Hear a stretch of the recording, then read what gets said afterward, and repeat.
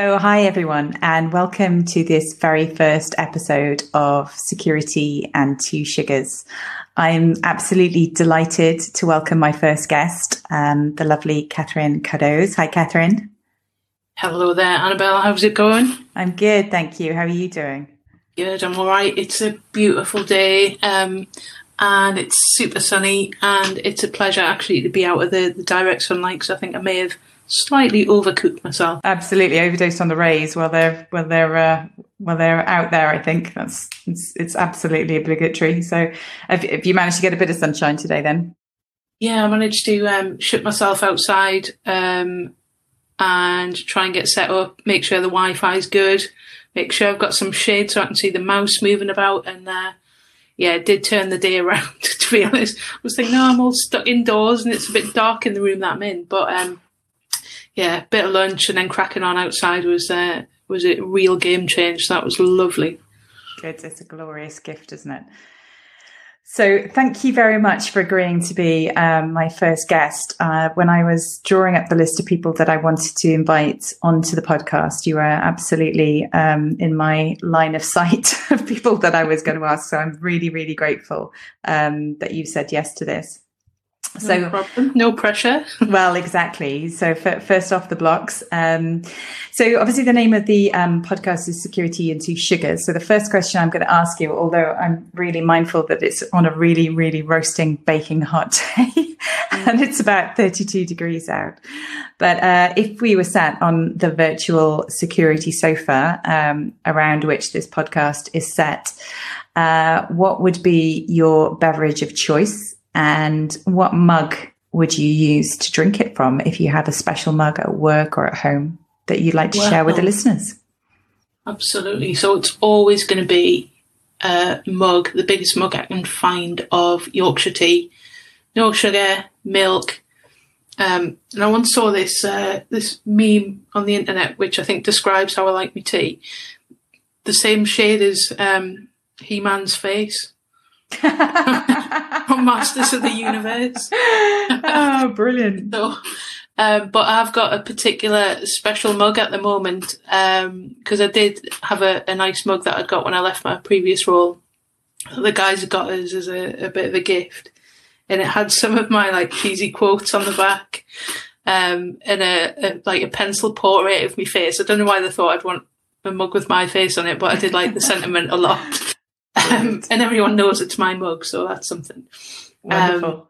So that was nice, but that's locked in the office at the moment. So what I've defaulted to is my ceramic Guinness tankard because I don't think you can get a tea big enough. So I'm currently drinking a pint of tea in a Guinness tankard. So I often have to add the disclaimer if I'm on a video call that it's not Guinness.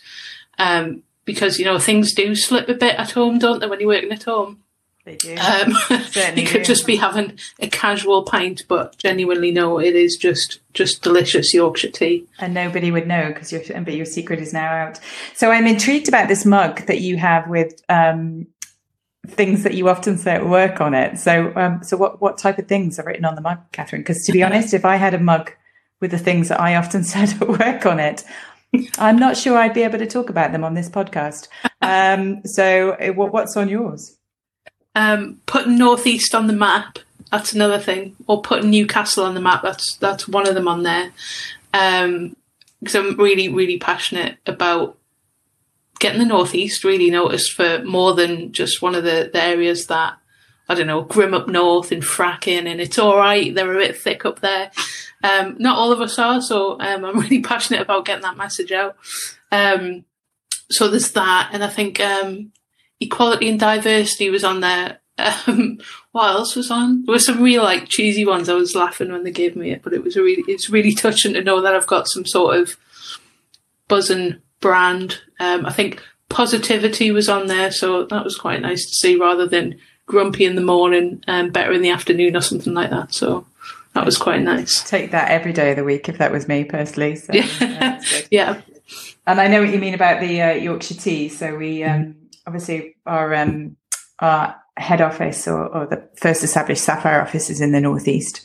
and absolutely surrounded by Yorkshire tea drinkers up there. So we did. I don't know if you saw on LinkedIn, we did the Tea Box Challenge just recently, which was. We were nominated by one of our distributors, Distology, and so we had to film this video with us all chucking boxes of tea at each other. And you could really tell where in the country people were from by the tea that they were drinking. There was a lot of Yorkshire tea boxes in that video, and a few people commented on it actually. So good choice. So, yeah, absolutely. So we used to have the Twinings tea just down the road, because I live in well, people go, oh, you live in Tynemouth, which is like a nice end of North Shields, but it's North Shields. And they used to have the Twining factory there. So I always felt that I should have done a bit more with Twinings, or maybe Ringtons, which is a really very well-known Newcastle brand. But sorry, guys, it's definitely about the Yorkshire tea. Yorkshire tea. So a bit of a controversial question then. Do you drink hard water Yorkshire tea, or just regular, or gold? There's gold Yorkshire tea as well, isn't there? Well, I'm amazed that I know so much about Yorkshire tea. This is a topic that I didn't realise I knew so much about actually. So anyway, but is it gold? Is it regular? Is it hard water? Which is it? It's just regular, but I did get a box of gold tea, 'cause it feels like it costs the same as gold. So I've got a box for me first wedding anniversary, which I was very excited about, because I did it very special, but actually, nah, it's too much. Just go with the regular. Brilliant. I love that. That was a wedding anniversary gift. Wonderful. Good. I'm getting the sense of how heavily tea features in your life now, Catherine. So but then I used to get mocked as well for the way I make tea, but I will put in the milk first. I know how much milk I like. And I will maybe just dangle a bag until it's the He-Man face colour. But that's about as grand as the ritual gets, to be honest. So I don't want to burst that bubble too much. No, there is. I mean, I'm sure there's whole forums on the internet about which way around you should put the milk in the water, and which way around you should stir it, and all sorts. But yes, good. Okay, well, so you've got your mug of Yorkshire tea. I've got my mug of happens to be Twinings tea.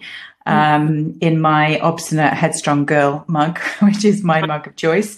And so let's settle down and have a little bit of a chat. So the reason I set up this podcast in the first place is that quite often, I, like you, I know, are quite often on various different podcasts talking about certain issues in InfoSec.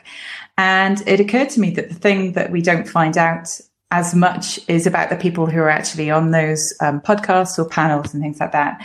And I was always really intrigued about people's stories, and, you know, how they got to be in the jobs that they are now, how they got into information security, you know, kind of just really sort of being able to tell the story and, you know, hopefully inspire some people who are perhaps wanting to get into the industry, or some people who are already in the industry who obviously want to move forward with their careers. Just, you know, about what's happened to date in the life of Catherine Cuddos and information security, really. So I know, Catherine, that you're currently the head of cyber operations at Virgin Money. But how did you get into the industry initially? Was it a kind of an accidental surprise, like for many of us? For me, for example, I completely, you know, in fact, actually, even IT, never mind information security, it wasn't on my radar at all. I think at some point I wanted to be a nurse, and then I wanted to be a journalist for many years. And then somehow found myself in the industry. And I know that's the story for lots of people who didn't sort of deliberately set out. But how was it for you? You know, was it something that you know, had in the back of your mind when you were young, or, you know, how did that evolve, really? Good question, because I'm sure I was at some event and that question was posed, and the amount of people that put their hands up saying I kind of found my way into it, rather than, you know, day one, that was where I wanted to go. This was definitely the vocation I was looking for. And it was really, really funny to see that everyone has just kind of drifted into it somehow.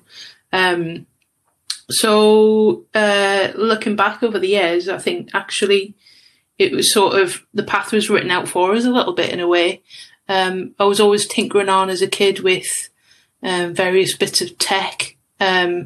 obviously in the 80s, tech was fairly limited in the average household. I was really fascinated by programs such as Tomorrow's World, and that was like, my eyes would be nearly the size of the screen watching some of the inventions that they were demonstrating and showing off. So I was always, I suppose, a really curious kid, and I think I'm still probably a bit too curious for my own good at times. And I suppose that kind of led me down that path, but it wasn't a career choice from school. I did IT, GCSE, which set me up well for mail merging in spreadsheets, which is probably something I've never used. And I really did enjoy that. I wanted to do computing level. I went to the college open day, and I spoke to one of the teachers. It was probably a bit old school, and if I could travel back in time and kind of give him a small piece of my mind, I probably would. And I was saying what I fancied doing, and I said about computing, and he went, "Well, to be honest, girls don't really do that." Wow. Yeah. And I stupidly went, "All right, okay, that's fine." And that was the end of that. And I started college, didn't do computing. And what did you do? What did you choose? So what did I do? I did a bit of English, sociology, law and psychology, and a bit of Spanish as well, which is always useful when we were still part of Europe and you could easily travel to places. Those were the days, eh? I know. The heady days. The heady days of freedom. Yeah. I've definitely got the travel itch at the minute, but we always go away this time of the year, so that'll be why it is. So yeah, those things didn't play really towards any tech strengths. It was around about the time of people starting to get the internet at home. College had internet that had a really good computer suite. And I remember going up there one day to do a bit of work. And I looked over, and there was the computing class was sat over the way, and there was, right enough, it was all boys. And then I saw this tiny woman in the corner of the room who was the teacher. So isn't that crazy that you'd have a woman doing computing, teaching that as at A level, and saying, other people saying, just boys do that. What? It's crazy. And the fact that I took that as you don't do that, and that was okay. I still can't quite believe it. Yeah. But all the tinkering on that I did, I started trying to program the PC I had at home. What did you have? I tried to. The first one I had was, if we really go back, we had a 64 Sinclair, and no, Commodore 64 was the first one, and then I had a Spectrum ZX, which was great fun. And then when I went to college, I think I had some sort of Windows 3, something like that, which was rubbish really in hindsight, but it gave us a bit of the taste of what I'd like to play with, I suppose. Gosh, yeah. We didn't have a computer in our house. So I used to have to go up to my friend's house, and they had a Commodore 64. I remember many happy hours playing, or actually waiting to play. Just waiting for it. I was going to say not actually playing it. We seemed to just wait longer for the game to load, and then it would load properly, and you'd have to start again from scratch.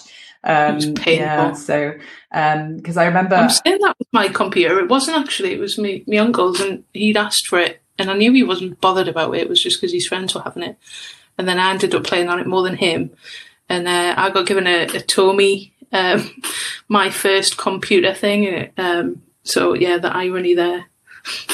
And was it your uncle who kind of inspired? Because you mentioned earlier on that you were sort of always tinkering around with technology and things like that. Was it your uncle who was sort of into that, or who was it at home who was kind of influencing you on that, if anyone? I guess it wasn't really anyone at home, to be honest. Although David, my uncle, he asked for that computer. I don't think he's ever been particularly super interested in tech or tinkering around with it. So like I say, I'm not really sure where I got the inspiration from at the time. maybe it was some of the things that were on TV and some of the futuristic stuff that sort of made us, prick up and think, ooh, fancy a bit of this. This is exciting. What does this mean? How does this work? And that curious nature of wanting to understand how things work, I think probably drove us in that direction. So that would totally explain your fangirl moment when Maggie Philbin was keynoting at NISC last year then. Massively. Yeah, hugely. In fact, I think I should really put on my CV that I was one of the warm-up acts. I think our panel was 3 acts before, so I don't think that's going to really pass, is it? Yeah, and I was heading up that panel. I'm not sure you could ever describe that as a warm-up. Thanks, no, more to do with me and the fact that it was the night after the gala dinner evening, I think, than anything else. We did very well. I think we did. I think all things considered, I think no one was sick on stage, so that's a win. So when you obviously, so you were discouraged obviously to study computing, and you made the selection that you did in terms of subjects. What did you have in mind that you were going to do? What was it that you were kind of, or were you thinking that far? I mean, I wasn't. I'm asking that question like that's the obvious thing to do, but I was absolutely one of those people who got to the end of my degree and went, right, okay, what am I going to do now? Which is kind of how I ended up in information security, luckily for me. But what was on your radar? So I suppose I quite fancied the idea of going into law enforcement of some sort. And it seemed like, a good job to have, when people, oh, that's a good job. And I was probably partly gung-ho about it as well. So I remember, I think it was first year at university, there was one of the many Iraq wars was kicking off. And people were starting to stockpile, not massively, but there was a bit of people going, yeah, stockpile, you don't know what's going to happen next. So I can't quite believe when you think of the scenario that we're in now, and 2020 being such a random set of events in 6 months. And I thought, you know what, if I was called up, I would absolutely do my duty for the Queen and all this sort of nonsense. And I don't know, maybe I just thought that law was a good thing to do, and it would serve me well, and being able to play a part in civil justice and things like that. But was my heart really in it? Maybe not. I really enjoy doing intellectual property, which again tends to go into the technical and music stuff, which I was really, really passionate, well, still am really passionate about. But yeah, it just seemed like a good idea at the time, I think. And so talking about music and things like that. So, I mean, what were you focusing in on at that time? What kind of things were you into? Music wise, pretty eclectic, I think. I remember when I worked at Thornton's as like a shop assistant, this is terribly off-brand, and I hope that no one from Thornton's head office ever listens to this, because I'm sure I would be told off in retrospect. We used to like bring in our own music to play, obviously nothing too exciting, nothing too controversial, and I brought a few in when I was working for a full week in the holidays or something like that. And people were like really baffled, like they'd misjudged me because they thought I would just be really cutting edge with my music. But actually, at the same time as enjoying, for example, I think it was Californication, and I was listening to Steps and J-Lo at the same time as Nirvana or Red Hot, Foo Fighters or something like that. So, yeah, pretty much anything really. I used to go out probably too much on the drink at the time. And one of my friends was an absolute Steps fan, and I would happily learn the routines with him, and then also go to a rock club and love listening to the likes of Rammstein and Papa Roach and such like. So yeah, music lover all through, but I suppose indie's been my favourite genre of all time, I suppose. And was your job at Thornton's, was that your first job? Yeah, I think it was actually. I started when I was 16 as a Christmas temp, and then I did a bit of waitressing, and then went back to Thornton's, and it was great fun. I learned a lot. I had some really good team members, really good team spirit, and yeah, it was always good fun. I sometimes think of those days and smile a lot, and I think if you can get an ounce of that sort of team spirit, then you're winning. So are you one of these people with a mean talent for writing people's names on chocolate Easter eggs? Were you allowed to do yes. that? Yes. And that, even though I left in I was 24, so quite a long time ago, I can still knock out a good happy Easter or happy birthday or you're the best. So yeah, if you ever need any icing doing, I'm your girl. You're on my list, absolutely. I can still do it. Consider it. That's logged and noted. So nailed. Yeah. So obviously we've kind of gone from around college time. You're studying. You think you might go into law enforcement. You're working at Thornton's, and so what was the next step? How did you actually kind of get from there into a role in IT? So I continued that tinkering on that I used to do as a kid, and the internet I found was a really rich place for just total nonsense, as it is still now, and also a really, really good place to learn about stuff. So again, slightly naughty since I was wanting to get into law enforcement, and I was really concerned about whether I would get signed onto the Law Society successfully, which is funny since I was downloading a shed load of music and being able to do that on Napster and LimeWire and all that sort of stuff. You did have to work out how the computer worked and a little bit about basic networking. So I found, this is great fun. And actually, it was probably around the .com boom, so everyone was setting up their own websites and stuff. And I set up my own website, which was fun. And I was selling stuff that I'd picked up along the way, or getting signed stuff when I was also had a little casual job as a flyerer, or I'd go in and decorate venues with posters for tours and stuff. So I did quite a lot of stuff for NME at the time. So I would get posters. Music venues. Yeah, music venues, yeah. Okay, right. And it was really good fun because obviously absolutely loved music and most bands, and would just have a great time. Basically, you'd go and put the posters up, hand the flyers out, and you had an access all areas pass to just have a bit of a laugh, really, which was awesome.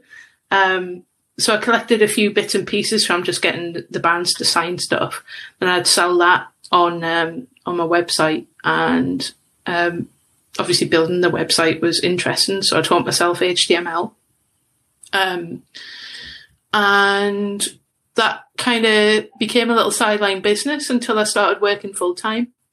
And the first job that I got, which kind of put an end to the website stuff, was at Northern Rock, as it was. And it was basically data entry for PPI applications, which was sort of ironic since a few years later it really went a bit tits up, really, I think is probably the plainest way to put it. Yeah.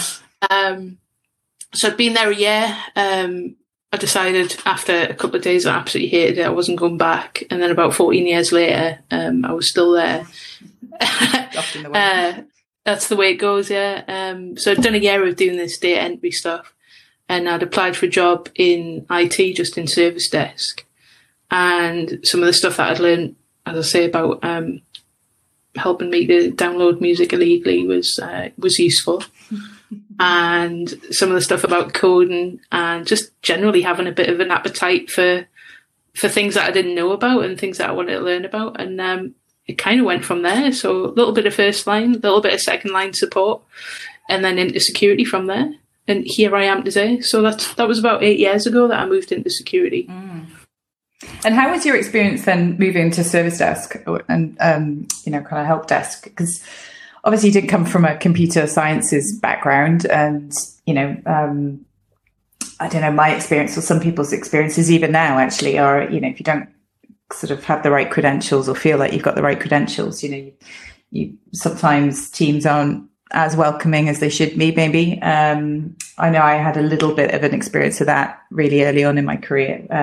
But how was it for you? What was how quickly did you pick things up, and how do you think the people around you kind of reacted to you and your background and what your level of knowledge was, which I guess initially was a lot of it was what you self-taught yourself, what you looked into and things like that. They were really welcoming, actually. The team was quite big at the time. It was probably about sort of 15 just doing first line stuff. And there was 2 trainers come sort of team leads as well. So the training was pretty good with them, and they were very supportive and very much, encouraging people to be supportive. But there was a few times I remember thinking, I don't know anything, like, this is really bespoke, and it was unnerving. But once the pressure was off from, what it's like on a Monday morning in IT, it's always about passwords, or someone's lost something, or, there's some sort of catastrophe, which is very easily sorted, but it all happens at 9:00. But once things were sort of calming down, I did find that most folk were really good and really welcoming, and did want to share knowledge, which was really great. And there was quite a few guys who started in help desk and then worked their way through the IT teams. So the ones that had done that were particularly supportive and understood what it was like to be that new person who didn't have that technical background. But it did start out a lot of, I suppose, what I now know to be imposter syndrome, when actually then it was more just, I don't know anything. Yeah. But yeah, I think we've got a really great community, I think, particularly in security, that if you don't know something, it's okay. There'll be someone who's supportive enough, who will have followed down your path at some point, who is really willing to try and bring you along on that journey. You see a few people sort of sniping and saying, it's not that supportive, and like on Twitter particularly, I'm going to leave because it's so negative. But genuinely, I've not experienced that at all, which is really good, and that encourages me to want to give back more as well. Because it's very easy to sit there and not share knowledge, but I think when it's a two-way street, then it's easier to join that kind of momentum and enjoy sharing stuff. And I think there's a reassurance in sharing that kind of experience or or certain ways that you might be feeling at any one time, because I think, all of us, when we've been through at certain stages of our career, have felt, oh my goodness, I don't know enough, or or you have a bad case of the imposter syndrome, or and I don't think that ever goes away, actually. And I think the more that we talk about that with one another and share that, I think there's a comfort actually in knowing that other people feel exactly the same way, because you always imagine that everyone else has completely got it together, that they never feel like that they look really confident, they look like they've always got it, they never second guess themselves.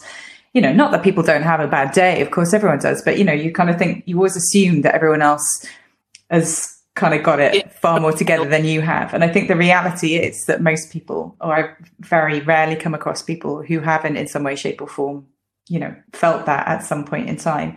And you'd be surprised actually at what levels or what jobs that kicks in. And sometimes it's the ones that you wouldn't imagine. And I've been lucky to have spoken to a lot of business leaders over the last couple of years, and some people in very, very high jobs of global organizations who've turned around and said, God, I feel like that sometimes. And you think, God, you couldn't possibly, how could you look at the job you're doing, and you're like, wow, oh my God, that's amazing. Not that you want to celebrate the fact that somebody else is feeling like that, but actually I think there's a big reassurance, and I think it almost gives permission for people to feel, that that's just normal. I think that's just part of the human condition, I think. And and I'm not saying, that then there aren't ways and things that you can do to try and help yourself to not feel like that. But I think just knowing that you're not alone in that, I think is a massive thing. So definitely. So the jump from IT into info security, then how did that happen? That's a funny one, actually, because I'd been in IT, must have been about sort of 5-6 years maybe, and I was thinking, I need a new challenge. I need something that is going to stretch me. It's going to fulfill the need to be curious about stuff, and I kind of liked the idea, and it felt like a natural join up between that legal aspect that I used to quite fancy myself as, and the IT stuff as well. So I thought, well, do you know what, this might be a good idea. and a job came up, and I felt that I was really sort of taking a chance by applying for it. And I remember speaking to the director of IT at the time and saying, I've applied for this, but I'm really not sure it's for me. And, what do you think, sort of thing? And I got on quite well with her. And she said, I don't know why you're talking like that. Absolutely. If it's something you're really interested in, absolutely go for it. Like, why wouldn't you? And she was really shocked that I'd had this doubt. And I remember the interview, and some of the questions that were asked were like absolutely Billy Basic security stuff. And the answers that I gave were awful, and I wouldn't have hired me on those answers. But I guess I must have done something right along the way, and showed interest and passion. So it felt like a bit of a chance, but something that I really did fancy going into, and it pulled off. So there you go. And I've never been bored, and I don't think you can ever be bored in security. Things are changing far too quickly. The threat vectors and the way that people take opportunities to create new vulnerabilities and things like that are just outstanding. I think it's really easy to be overwhelmed, I think, in this sector because of that. And I sometimes have a chat with younger members of teams, and that work for me, and they'll say, well, how can I ever know these things? Yeah. And I kind of remember myself saying that as well when I was quite new. How will I ever know this? I just want to learn everything, and you just can't. But there's not many jobs where you're kind of called to be an expert on anything that might be security related. So it could be a network security event. It could be a Linux. It could be Windows. It could be email. It could be firewall. It could literally be anything, web application stuff, and you're kind of presented in that instant, expected to give a learned opinion on something, and there's not many jobs like that. I think probably GP is one of those things, isn't it? Yeah, no, very true. Actually, that's a good analogy. I think you're right. I mean, I think for me anyway, certainly having fallen into the industry and then only planning to sort of think, well, I'll get this job until I get a proper job is what I was thinking actually. That's 22 years ago now. So I'm still waiting for the proper job. Do you think if you know of anything, Catherine, if you know of anything, just give me a I'll shout. keep you in mind. But I think the thing that drew me in was exactly as you've talked about. I mean, it was just fast paced, and it changed all the time, and the challenges, changed and evolved, and I just got completely suckered in by it, and it really excited me, and it still does actually, and that's a real privilege, I think, to work in an industry that actually makes you feel like that. That actually is is fast paced, and I completely agree with what you're saying, and that really resonates with me about, I think, some of the people going into the industry now, because I think it can be very overwhelming. I feel in a lot of ways that I kind of grew up with it. So as things were evolving, I was learning them as they were happening. So, when I first started in security, people really weren't talking, very much outside firewalling and perhaps a bit of email security, but from a virus perspective, and maybe a bit of two-factor authentication. And that was about it, kind of in the mid to late 90s. And I'm not saying that was the only things that were out there at the time, but that was the main kind of, the things that people were kind of really becoming aware of. And, things have evolved since then, but I've learned and evolved with it. And I think, gosh, I do think now, anyone coming into the industry now are trying to look at this whole, past history of everything and trying to get up to speed on all that. It must be incredibly overwhelming. And I quite often, when we have new people join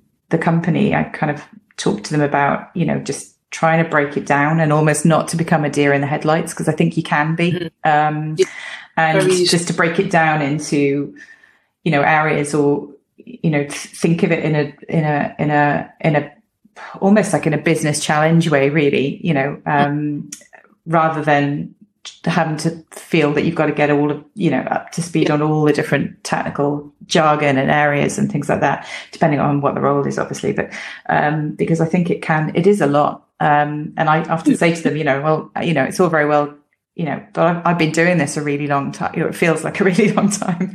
And you do, you do learn things as you go along. And, but I think it is a lot. And yeah, I'm wondering if that's something that puts people off actually when they come in. It's just that level, and maybe we need to get a bit better at, maybe segmenting that up a little bit, and not putting such a high expectation to be a GP almost. Yeah. It's an interesting one because it is one of the really exciting things about it. As long as exciting doesn't become terrifying, then I think it's fine. I remember when I first started in security, and we'd been through quite a lot of attrition, and there'd been redundancies and things like that. And there was literally, I think, 3 people left on the team, one of which was me, with zero proper knowledge about security stuff, just generally, IT stuff, because I'd been in that support role for a number of years. So I had a good grasp on things. And in one of the one-to-ones that I had with my boss, and he said, well, how do you want to play this? Do you want me to take it slowly, do quite slow training and things like that? Or basically, do you want to be just chucked in at the deep end? And like a couple of things flashed across my mind, and one of it was the cautious nature of it that I have. It's probably smaller than the less cautious. But I said, well, yeah, just chuck us in the deep end. But as long as you can help us swim when I need to, then that's fine. And to be honest, within probably 6 months, my personal resilience had went through the roof.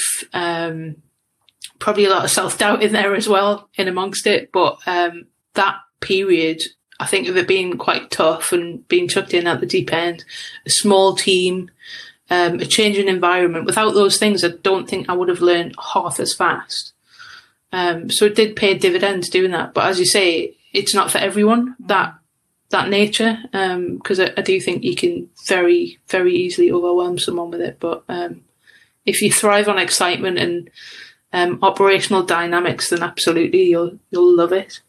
And I think there's a bit of a theme there actually, because you mentioned earlier on obviously about throwing your hat into the ring for the information security job in the first place, and then you talked about being in the deep end, and that's certainly been a common theme in my career actually. And I think we talked a little bit about this on the Northeast Ladies Hacking Society event that you ran for the first time last month, was it?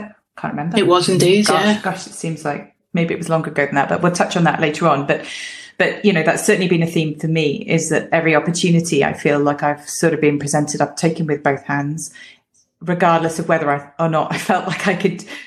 Yeah, I wasn't 100% confident always, but I just thought, well, it's an opportunity, so I'm going to try and take that. And I think that's been something that's really helped me get on, because I've thought, right, okay, if I've been in the right place at the right time, or if, somebody's offered me a chance to do something, I've always taken it, because I think I'd always rather give it a go than not have done that and regretted it later. Yeah. And so far, I think that's probably succeeded more than it's failed. So, and you've mentioned a couple of times about you seizing opportunities. So, has there been a time when you didn't take an opportunity that you wish you had now? Yeah, absolutely. Again, quite early, fairly early in my career within security. It was maybe I'd been in 2 years, something like that. And again, we went through a bit of a period of churn. And I think that's another thing within security. No matter how amazing the organisation you're in, or how great the team is, there's so many opportunities out there, and God knows how the economy will pan out, and how it'll grow after the pandemic, and the impact that's had. But I think security is one of those sort of blessed roles, where there is a lot of opportunity out there, and you can really spread your wings and see some great opportunities. So in amongst that time, the team had pretty much halved, I think. And again, it was kind of bare bones. And the job came up for the IT security manager at the time, and there was a few people that said, "Why don't you apply? Like, surely that's perfect next step for you." And I was mulling over it so much, and I just thought, I don't know if I can do this, and I don't think it's right for the team. I don't think it's right for the business, etc., etc. So the deadline passed, and I thought, I really feel like I've missed out. And that whole thing, like, you shouldn't have regrets. You should never regret what you haven't done. So I had a chat with the CISO at the time, and I says, you might have noticed that I've not applied for that job, and I kind of regret it. Can we have a bit of a chat, because I don't want you to think I'm not interested. So it would be the perfect next step. But you need someone who's worldly wise about security. You need someone who's done it before, because we're in this kind of transitional period. And as much as I would give it heart and soul, I don't think I'm the person that we need. So that's why I haven't applied for the role. And I didn't want you to think that I hadn't considered it. And it's not something that I was really interested in. I absolutely am, but I'm not right for the job. And he seemed really pleased to hear it. And I didn't quite know how the chat was going to go. And he was a fairly approachable guy as well, but still just going, "Oh, I know you're like one of these really busy guys, but can I have a few minutes to just tell you that I wish I'd applied for a job?" It sounds a bit rubbish, but I think he took a lot from that, and I took a lot from kind of dropping the pride and saying things like that. But I guess it kind of worked out in the long run, really. And I think that's a great way of dealing with it, really. I mean, I think, having, taken away any ambiguity, actually, that you weren't interested in it, but, actually you didn't apply for all the right reasons as far as you were concerned. And I think if somebody did that and came towards me and kind of did the same thing, that person would absolutely be on my radar, that one they'd taken the time to come and said, particularly if perhaps there was an expectation there that person might put themselves forward and didn't, just explain a little bit. Maybe a kind of tough question, but do you wish now you had gone for that, or do you think it was the right thing that you didn't? Oh, that is a big question. Knowing what I know now, obviously it worked out. I had that little bit more time to mature and learn a bit more, probably figure out what I really wanted rather than the opportunity being presented at the time. I don't know. It might have worked out, because those, like you just said, having a go sometimes is the best way to find out, and kind of being thrown in the deep end's a good thing sometimes. But I think I would have regretted it more if I hadn't had that chat to say, this is why I haven't. And if I'd just sort of coasted along without putting my hand up and kind of sharing that thought process and such like.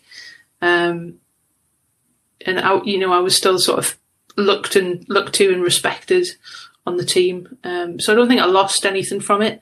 Did I lose any faster pace on developing my career? Probably not. So yeah, I probably don't regret it too much. So winding forward, obviously from there, I know obviously you're the job that you're in at the moment, the role that you're in at the moment is obviously head of cyber operations for Virgin Money.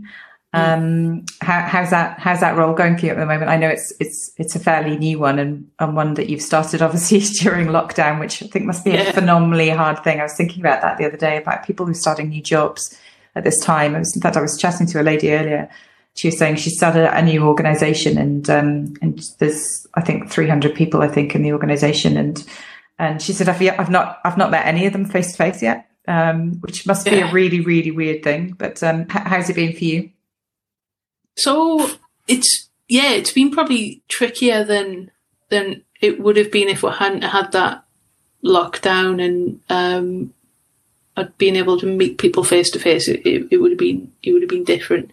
But since I'd worked for Virgin Money before, that was a really big bonus. And I think I was there maybe 2.5 weeks before lockdown. So I got to say hello to some of the new folks, got to catch up with some of the guys that worked there previously. And the welcome was really, really warm and it sort of felt like being home in a way. So that was good. And I do often think, although I'm frustrated by the conditions we're in at the moment, I also remember that if I'd started a brand new job where I'd never worked there before and I didn't know anyone, then it would have been even harder. But the rest of my peer group are all based in Glasgow, so I didn't get to meet them. Obviously had numerous sort of Teams calls and things like that, but that rapport and stuff doesn't happen as quickly when it's virtual. But I think we're all getting used to doing most things or everything virtual now. So, that waiting for someone to speak on a call and talking over each other, you can still play conference call bingo with it, but it is a bit more comfortable than it was. So yeah, it's been tricky. But as I say, I feel pretty blessed that I've built relationships and they've lasted despite me moving on and coming back. And also just trying to understand the new business that I've moved into, really. When I left, it was just Virgin Money. When I've joined, it's Clydesdale, which is acquired Virgin Money. So it is like a brand new business. So there's loads of pros to that. I've not went through any of the sort of initial integration stuff. And probably it might have been more difficult for me to get used to the change and things like that. But it's kind of a brand new job with some creature comforts. So, yeah, it's been tricky, but I think it's going good. I'm pleased I am where I am. Good. So long may that continue. So. Absolutely. So you mentioned earlier on, Catherine, about obviously wanting to give back, to the community and to the industry and things like that. And I know that's something that a lot of people feel very strongly about. And I think, I think you're absolutely right. I think we do work in an amazing community, actually. And I think I've seen that more over the last couple of years, probably more than ever before. People, wanting to help each other and help people get along and succeed and support and things like that. So I know that I touched earlier on, obviously, about Ladies Hacking Society. And I know that we had a very brief conversation, I think it was last year, when I was trying to help or just broker some introductions, really, for the founder of the Ladies Hacking Society, Eliza May Austin. And Eliza was really keen to branch out the Ladies Hacking Society from the two meetups that were already established into other areas of the UK. And it was something that I felt that I could help and support as well, and I could make some introductions and things like that, given that obviously our offices are all over the place. And I've got a good network of great people that I thought would be really interested. And obviously you stepped up to that alongside Kimberly, obviously. So just want to talk a little bit about that and what interested you in that. Well, yeah, thank you for taking that conversation, and that I'm really pleased to be part of it. So I think in our industry, there is a massive lack of diversity in many, many ways. Pretty much most conferences you go to or, large scale gatherings you can pretty much bet it's going to be middle-aged white men. And if you see ladies, it's very much in limited numbers. I've been at a number of conferences where I've been one of maybe 3 women out of 100 plus. That's changing for the better, definitely is. But when I've advertised for roles within my security team over the years, I've had a lot of conversations with females who say, I'm really interested, can I learn a bit more about the job to see if it's something that kind of fits with my career, where I want to go and all that sort of stuff. And a lot of those conversations have kind of ended at that, and they've not even applied for the role. And I always find that really sad, because you can see the passion there and they're interested enough to ask. And I wanted to understand what that was and why it is a really male-dominated area. Can we break down walls, understand what it is? And I think what it comes down to is it does come across like quite macho, and it does come across like you've got to be, and I think this is wrong, but there is a conception that you've got to be a mega boffin. And that just made me think, do you know what? Like, something's got to change here. And it's not going to change through guys necessarily, not because they wouldn't want to, but they just don't see that in the same way. And I often think of me when I was applying for college and being told that girls don't do that. I mean, that was a long time ago and things should have improved, but there's still pockets of it where we do need to get better and smarter at being more welcoming and breaking down those barriers that put ladies off. So that fit exactly that conversation that we had and thinking about the Ladies Hacking Society fitted exactly into what I felt I could make a difference in. And, you know, breaking down barriers, helping it be a more inclusive and welcoming atmosphere. And again, flying the flag for the Northeast. Like, why wouldn't I get involved in that? That was a massive driver for me. I don't want someone to be like me when I was like 16 being told that it's not for them. I want anyone who fancies a go at it or has a bit of interest to know that actually the doors are open for them if they want to get involved. And as I say, the Northeast side of things, it's really important to us. I became a STEM ambassador in, I think it was 2014, 2015. And there was a chat with a lady called Carol Harrison who does the onboarding for the ambassadors. And she was starting to tell me about some of the reasons why STEM ambassadors are so important. And again, there was a lot of people have massive misconceptions about whether this tech job is for them, whether they can do it, whether they should even try doing it. We've got some great universities in the Northeast. We're churning out some fantastic students. But what we do lose is talented people to, you know, Manchester or London or, you know, other tech hubs because people don't see the Northeast as that area. So that always preys heavily on my mind when I'm thinking about how can I make a difference is, you know, having these opportunities. And this is absolutely riding on the back of what Eliza set up. But a lot of stuff's driven out of London, and there's more to the UK than London. Some really cool places. Obviously, massively biased about the Northeast, but I'd like to see a little bit more talent retained here, and again, more females to get into the industry as well. Absolutely. That was a long answer, wasn't it? No, but it was a great answer. So no, thank you for that. I mean, absolutely. I mean, one of my absolute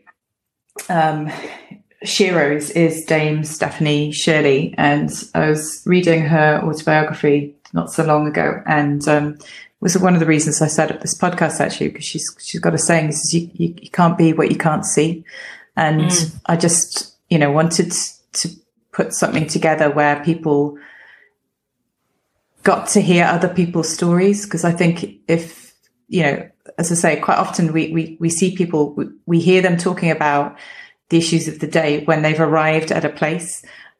What we don't find out, and it's actually the question I get asked most actually, or have done over the last couple of years, is, you know, how did you get here? And it wasn't really something I'd thought about particularly in depth before. And sometimes it's quite hard to articulate that actually, because you're living it. So you just, well, I did a bit of this and a bit of that, you know, kind of, you know, to you, it doesn't seem like a story, but actually, you know, I think I've realized that actually it's sometimes people need to hear those stories to be able to see and know that perhaps, you know, I took a chance here or I didn't take a chance there, or, you know, and you know, not everything starts in the right way with all the boxes checked in the right way. So so I just wanted to, you know, so I completely get that. I think, you know, what you were saying, I think in terms of just being a bit more vocal out there and talking about it a bit more, in the hope that exactly that, really, if there was somebody who was on the cusp of deciding, oh, shan't I? Absolutely do, because it's a really exciting place to be, and there's never a better time, you know, to go for it. And I think across the board, actually, not just you know, like you say, it's not just in terms of gender, but across, you know, across all areas, you know, all areas in terms of people with non-computer sciences versus computer sciences backgrounds, people who've been in other sectors, people coming back to work, you know, across all sort of inclusivity, across all areas, really, because actually the thing that we need the most, I think, particularly to combat the challenges that we see right now, is really a good blend of people who think in different ways, who could work together really well as a team, because that's what makes the most impacting, successful teams, is when you get a group of people who are passionate together, who have different skill sets, probably don't agree all the time, different views of thinking. Somebody's better at this than another person, but all gelling together and all pulling together in one direction. And I think that's, that's really, we need more of that. And I think that's a big part of what's been missing, I think, over the last couple of years. So, and I threw in the One Direction. It was just for you, Catherine. So you mentioned steps earlier. So we're level now. We are. Great. Well, it's been so great to hear your story. I mean, I've known you for a couple of years. I think we probably met 3 or 4 years ago, and I didn't know actually your background or how you got into the industry. So it's been as delightful for me to hear your story as it will be, I'm sure, for everyone listening. I've got a few kind of quick fire questions just to finish up, to get a bit more of a sense of you before the challenging bit. We haul ourselves off this sofa.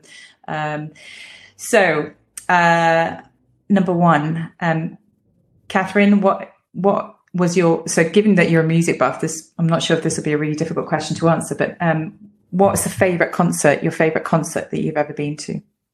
That is difficult. You can have more than one, can't you? Is that in the rule?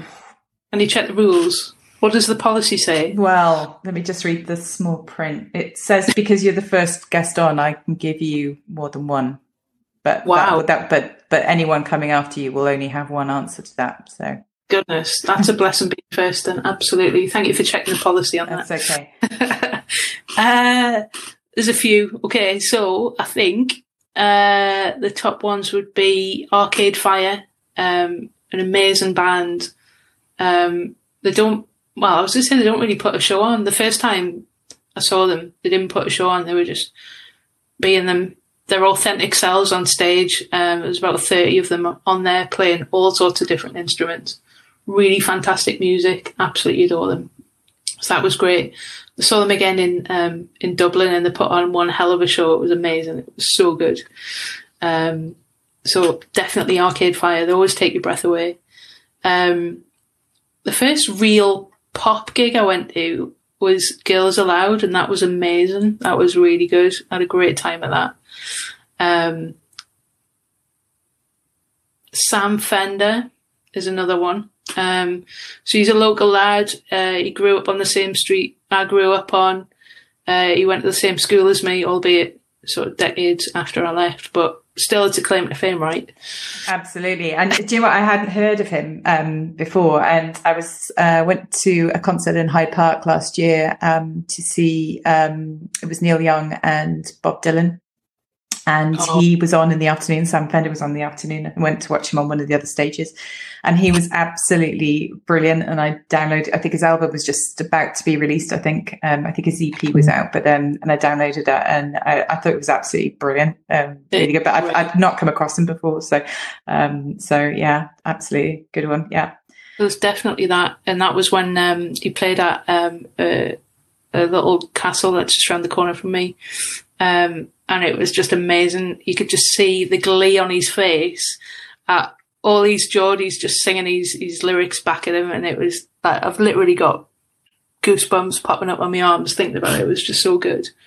And also Fleetwood Mac. Oh, I love Fleetwood Mac. Yeah. Absolutely. Amazing. That was great.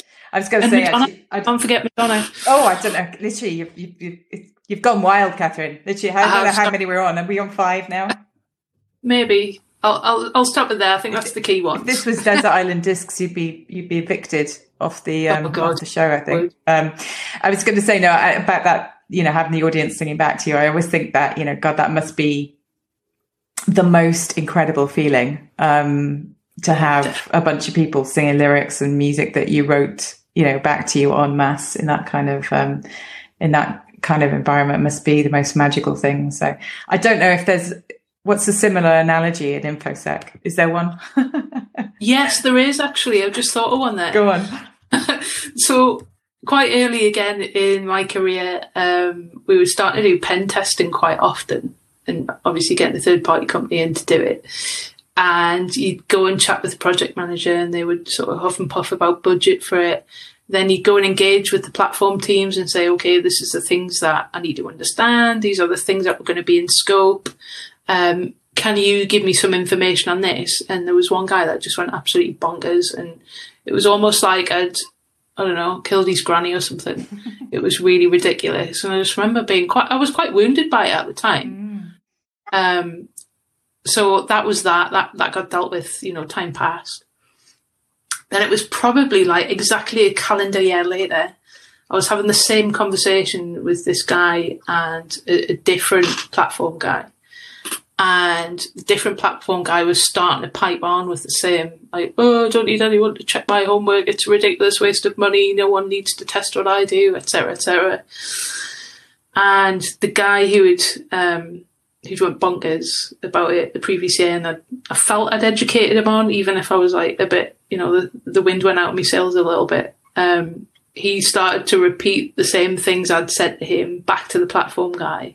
And suddenly it was like, my God, the stuff that I've said's made a difference. Even if it took this long to say it, was like brilliant hearing me words back.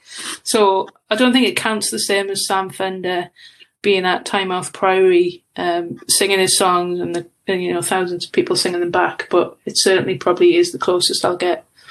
Well, it does if you turned around and you did one of those little fist bumps yourself. I probably did and didn't realise I'd done it. Yeah. Those will henceforth be known as Sam Fender moments. You realise that? So. Yeah, I think so. Right, good. So question 2, and obviously this is a quick fire response. So again, it's a bit of a toughie, I think. But what's the biggest challenge today in InfoSec as you see it? Ooh, tough one. So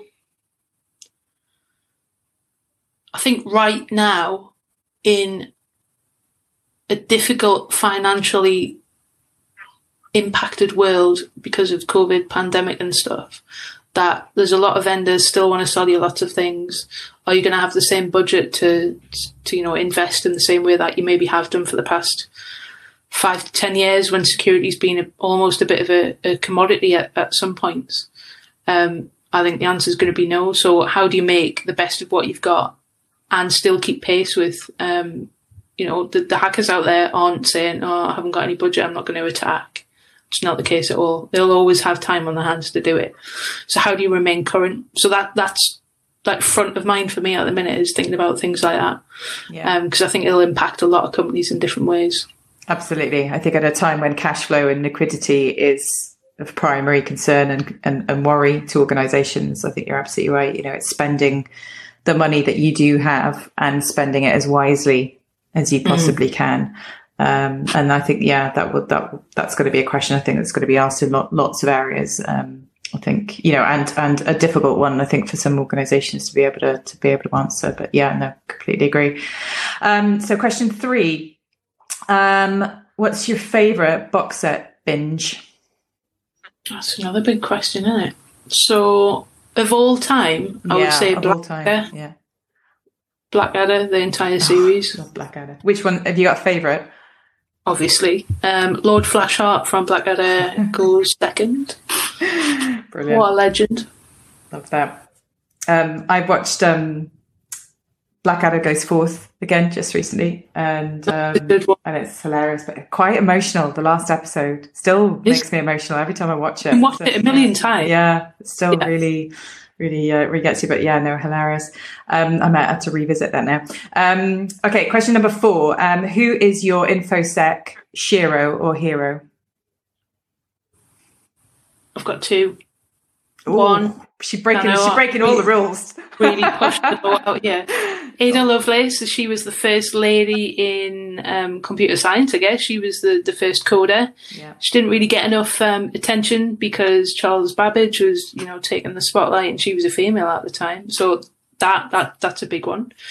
And secondly, Dame Stella Remington. She's massively inspirational. The stories she tells are amazing. Her books are fantastic, and she was groundbreaking within the Secret Services as well. So she's a big one for me as well. Brilliant. I'll get some book recommendations from you then, and I haven't read any of her books, so I will be picking your brain about that afterwards.